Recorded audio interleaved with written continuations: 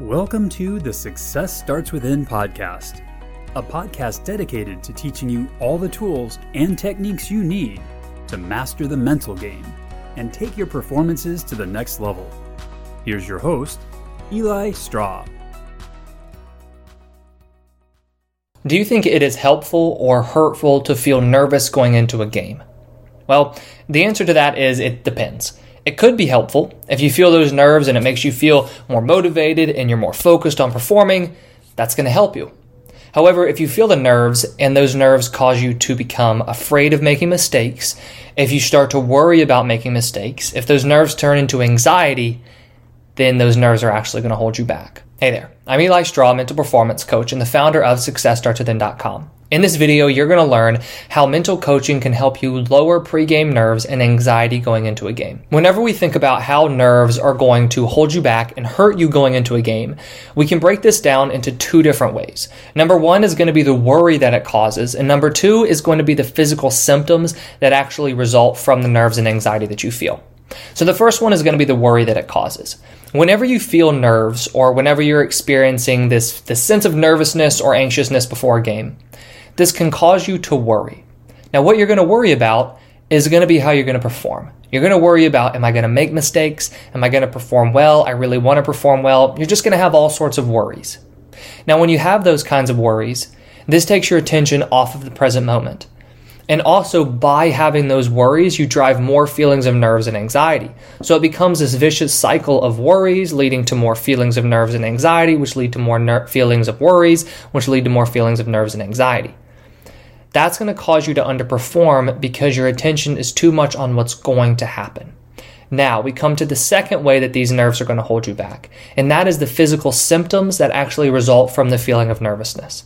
These physical symptoms are going to be, that churning feeling in your stomach, maybe some shaky hands, you might have a racing heartbeat, you might feel a little dizzy, you might have blurred vision. These are going to be just those physical reactions that we describe as feeling nervous or feeling anxious.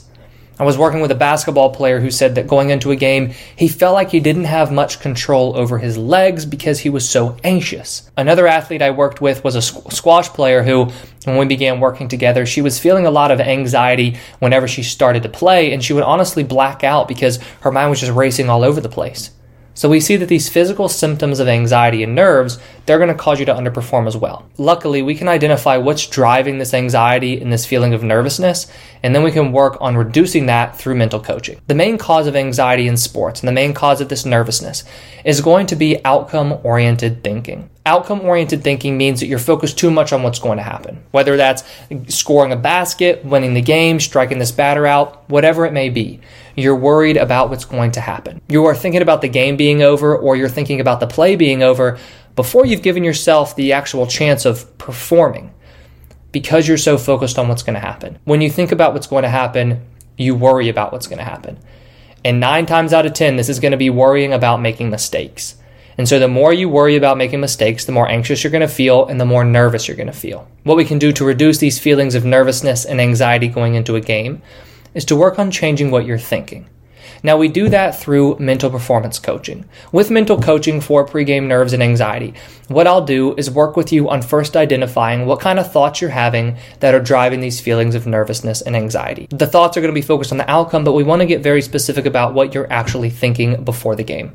Then what we're going to do is we're going to come up with a plan to work on changing those thoughts. Work on changing those thoughts, build some confidence, and then also use some tools to reduce the nerves that you're feeling and the feelings of anxiety going into a game. So if you're interested in learning more about mental coaching for pregame nerves and anxiety, go ahead and click the link that's in the description below.